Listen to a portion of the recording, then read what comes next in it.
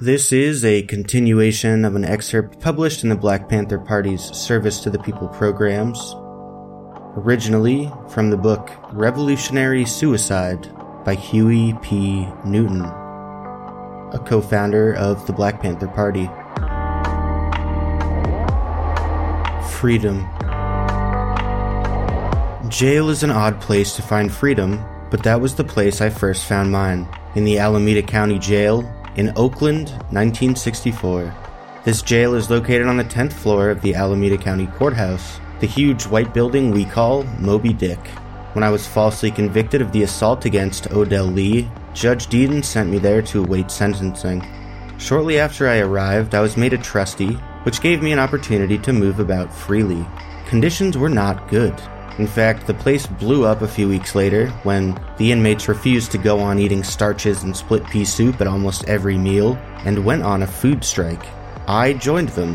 When we were brought our split pea soup, we hurled it back through the bars, all over the walls, and refused to lock up in our cells. I was the only trustee who took part in the strike, and because I could move between cell blocks, they charged me with organizing it. True, I'd carried a few messages back and forth, but I was not an organizer then, not that it mattered to the jail administration. Trustees were supposed to go along with the establishment in everything, and since I couldn't do that, I was slapped with the organizing label and put in the hole, what black prisoners call the soul breaker. I was 22 years old, and I had been in jail before on various beefs, mostly burglary and petty larceny. My parents were pretty sick of me in my late teens and the years following, so I had to depend on Sonny Man to come up from Los Angeles or wherever he was to bail me out. Since I had been given to him, he came whenever he could, but sometimes I could not find him. At any rate, I was no stranger to jail by 1964, although I had never been in extreme solitary confinement. Within jail, there are 4 levels of confinement: the main line, segregation, isolation, and solitary, the soul breaker. You can be in jail, but the soul breaker is your last end of the world. In 1964, there were 2 of these deprivation cells at the Alameda County Courthouse. Each was 4.5 feet wide by 6 feet long by 10 feet high. The floor was dark red rubber tile, and the walls were black. If the guards wanted to, they could turn on a light in the ceiling, but I was always kept in the dark, and nude. That is part of the deprivation, why the soul breaker is called a strip cell. Sometimes the prisoner in the other cell would get a blanket, but they never gave me one. He sometimes got toilet paper too. The limit was 2 squares, and when he begged for more, he was told no. That's part of the punishment. There was no bunk, no wash basin, no toilet, nothing but bare floors, bare walls, a solid steel door, and a round hole, 4 inches in diameter and 6 inches deep, in the middle of the floor. The prisoner was supposed to urinate and defecate in this hole. A half-gallon milk carton filled with water was my liquid for the week. Twice a day, and always at night, the guards brought a little cup of cold split pea soup right out of the can. Sometimes during the day they brought fruit loaf, a patty of cooked vegetables mashed together into a little ball. When I first went in there, I wanted to eat and stay healthy, but soon I realized that was another trick, because when I ate, I had to defecate. At night, no light came in under the door. I could not even find the hole if I wanted to. If I was desperate, I had to search with my hand. When I found it, the hole was always slimy with the filth that had gone in before. I was just like a mole looking for the sun. I hated finding it when I did. After a few days, the hole filled up and overflowed so that I could not lie down without wallowing in my own waste. Once every week or 2, the guards ran a hose into the cell and washed out the urine and defecation. This cleared the air for a while and made it all right to take a deep breath. I had been told I would break before the 15 days were up. Most men did. After 2 or 3 days, they would begin to scream and beg for someone to come and take them out, and the captain would pay a visit and say, "We don't want to treat you this way. Just come out now and abide by the rules, and don't be so arrogant. We'll treat you fairly. The doors here are large." To tell the truth, after 2 or 3 days, I was in bad shape. Why I did not break, I don't know. Stubbornness, probably. I did not want to beg. Certainly my resistance was not connected to any kind of ideology or program. That came later. Anyway, I did not scream and beg. I learned the secrets of survival. One secret was the same that Mahatma Gandhi learned: to take little sips of nourishment, just enough to keep up one's strength, but never enough to have to defecate until the 15 days were up. That way I kept the air somewhat clean and did not have the overflow. I did the same with water, taking little sips every few hours. My body absorbed all of it and I did not have to urinate. There was another more important secret, one that took longer to learn. During the day, a little light showed in the 2-inch crack at the bottom of the steel door. At night, as the sun went down and the lights clicked off one by one, I heard all the cells closing and all the locks. I held my hands up in front of my face and soon I could not see them. For me, that was the testing time, the time when I had to save myself or break. Outside jail, the brain is always being bombarded by external stimuli. These ordinary sights and sounds of life help keep our mental processes in order, rational. In deprivation, you have to somehow replace the stimuli, provide an interior environment for yourself. Ever since I was a little boy, I've been able to overcome stress by calling up pleasant thoughts. So very soon I began to reflect on the most soothing parts of my past, not to keep out any evil thoughts, but to reinforce myself in some kind of rewarding experience. Here I learned something. This was different. When I had a pleasant memory, what was I to do with it? Should I throw it out and get another, or try to keep it to entertain myself as long as possible? If you're not disciplined, a strange thing happens. The pleasant thought comes, and then another and another, like quick cuts flashing vividly across a movie screen. At first, they're organized. Then they start to pick up speed, pushing in on top of one another, going faster, faster, faster, faster. The pleasant thoughts are not so pleasant now. They're horrible and grotesque caricatures whirling around in your head. "Stop," I heard myself say. "Stop, stop, stop." I did not scream. I was able to stop them. Now what do I do? I started to exercise, especially when I heard the jangle of keys as the guards came with the split pea soup and fruit loaf. I would not scream. I would not apologize, even though they came every day, saying they would let me out if I gave in.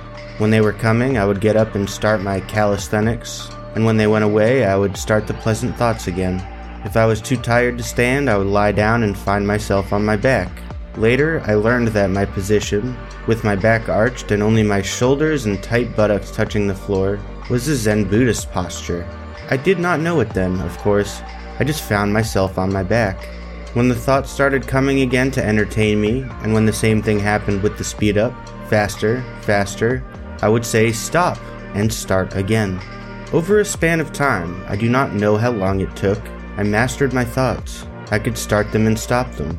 I could slow them down and speed them up. It was a very conscious exercise. For a while, I feared I would lose control. I could not think. I could not stop thinking. Only later did I learn through practice to go at the speed that I wanted. I called them film clips, but they are really thought patterns. The most vivid pictures of my family, girls, good tunes. Soon I could lie with my back arched for hours on end, and I placed no importance on the passage of time. Control. I learned to control my food, my body, and my mind through a deliberate act of will. After 15 days, the guards pulled me out and sent me back to a regular cell for 24 hours, where I took a shower and saw a medical doctor and a psychiatrist. They were worried that prisoners would become mentally disorganized in such deprivation. Then, because I had not repented, they sent me back to the hole. By then it held no fears for me. I had won my freedom. Soul breakers exist because the authorities know that such conditions would drive them to the breaking point. But when I resolved that they would not conquer my will, I became stronger than they were. I understood them better than they understood me. No longer dependent on the things of the world, I felt really free for the first time in my life. In the past, I had been like my jailers. I had pursued the goals of capitalistic America. Now, I had a higher freedom. Most people who know me do not realize that I have been in and out of jail for the past 12 years. They know only of my 11 months in solitary in 1967, waiting for the murder trial to begin, and the 22 months at the penal colony after that. But 1967 would not have been possible without 1964. I could not have handled the penal colony solitary without the soul breaker behind me. Therefore, I cannot tell inexperienced young comrades to go into jail and into solitary that is the way to defy the authorities and exercise their freedom. I know what solitary can do to a man.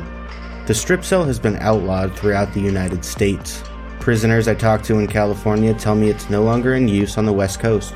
That was the work of Charles Gary, the lawyer who defended me in 1968 when he fought the case of Warren Wells, a Black Panther accused of shooting a policeman. The Superior Court of California said it was an outrage to human decency to put any man through such extreme deprivation. Of course, prisons have their ways, and out there right now, somewhere, prisoners without lawyers are probably lying in their own filth, in the soul breaker. I was in the hole for a month. My sentence, when it came, was for 6 months on the county farm at Santa Rita, about 50 miles south of Oakland. This is an honor camp with no walls, and the inmates are not locked up. There is a barbed wire fence, but anyone can easily walk off during the daytime. The inmates work at tending livestock, harvesting crops, and doing other farm work. I was not in the honor camp long. A few days after I arrived, I had a fight with a fat black inmate named Bojack, who served in the mess hall. Bojack was a diligent enforcer of small helpings, and I was a, quote, dipper. Whenever Bojack turned away, I would dip for more with my spoon. One day he tried to prevent me from dipping, and I called him for protecting the oppressor's interests and smashed him with a steel tray. When they pulled me off him, I was hustled next door to Greystone, the maximum security prison at Santa Rita. Here, prisoners are locked up all day inside a stone building. Not only that, I was put in solitary confinement for the remaining months of my sentence. Because of my experience in the hole, I could survive. Still, I did not submit willingly. The food was as bad in Greystone as it had been in Alameda, and I constantly protested about that and the lack of heat in my cell. Half the time, we had no heat at all. Wherever you go in prison, there are disturbed inmates. One on my block at Santa Rita screamed night and day as loudly as he could. His vocal cords seemed made of iron. From time to time, the guards came into his cell and threw buckets of cold water on him. Gradually, as the inmate wore down, the scream became a croak, and then a squeak, and then a whisper. Long after he gave out, the sound lingered in my head. The Santa Rita administration finally got disgusted with my continual complaints and protests and shipped me back to the jail in Oakland, where I spent the rest of my time in solitary. By then, I was used to the cold. Even now, I don't like any heat at all, wherever I stay, no matter what the outside temperature. Even so, the way I was treated told me a lot about those who devised such punishment. I know them well.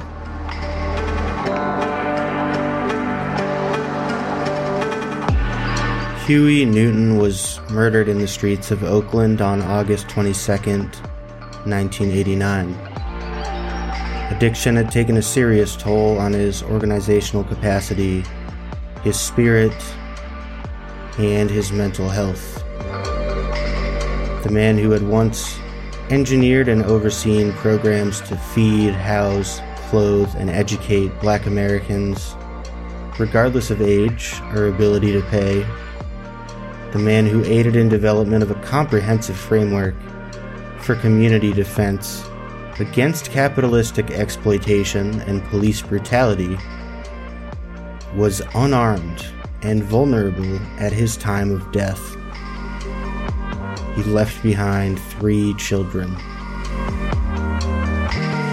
And I say this not to disparage the man nor his legacy, but to illustrate the indiscrimination of substance use disorders and mental illness, and to encourage all of our listeners who might dismiss their own mental and emotional struggles as invalid to reach out and ask for fucking help. Literally, none of us can do this work alone.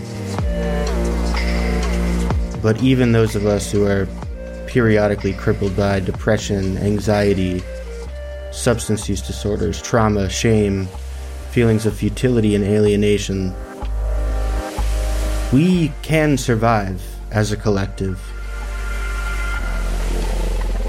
So for now, comrades, open up your epoch.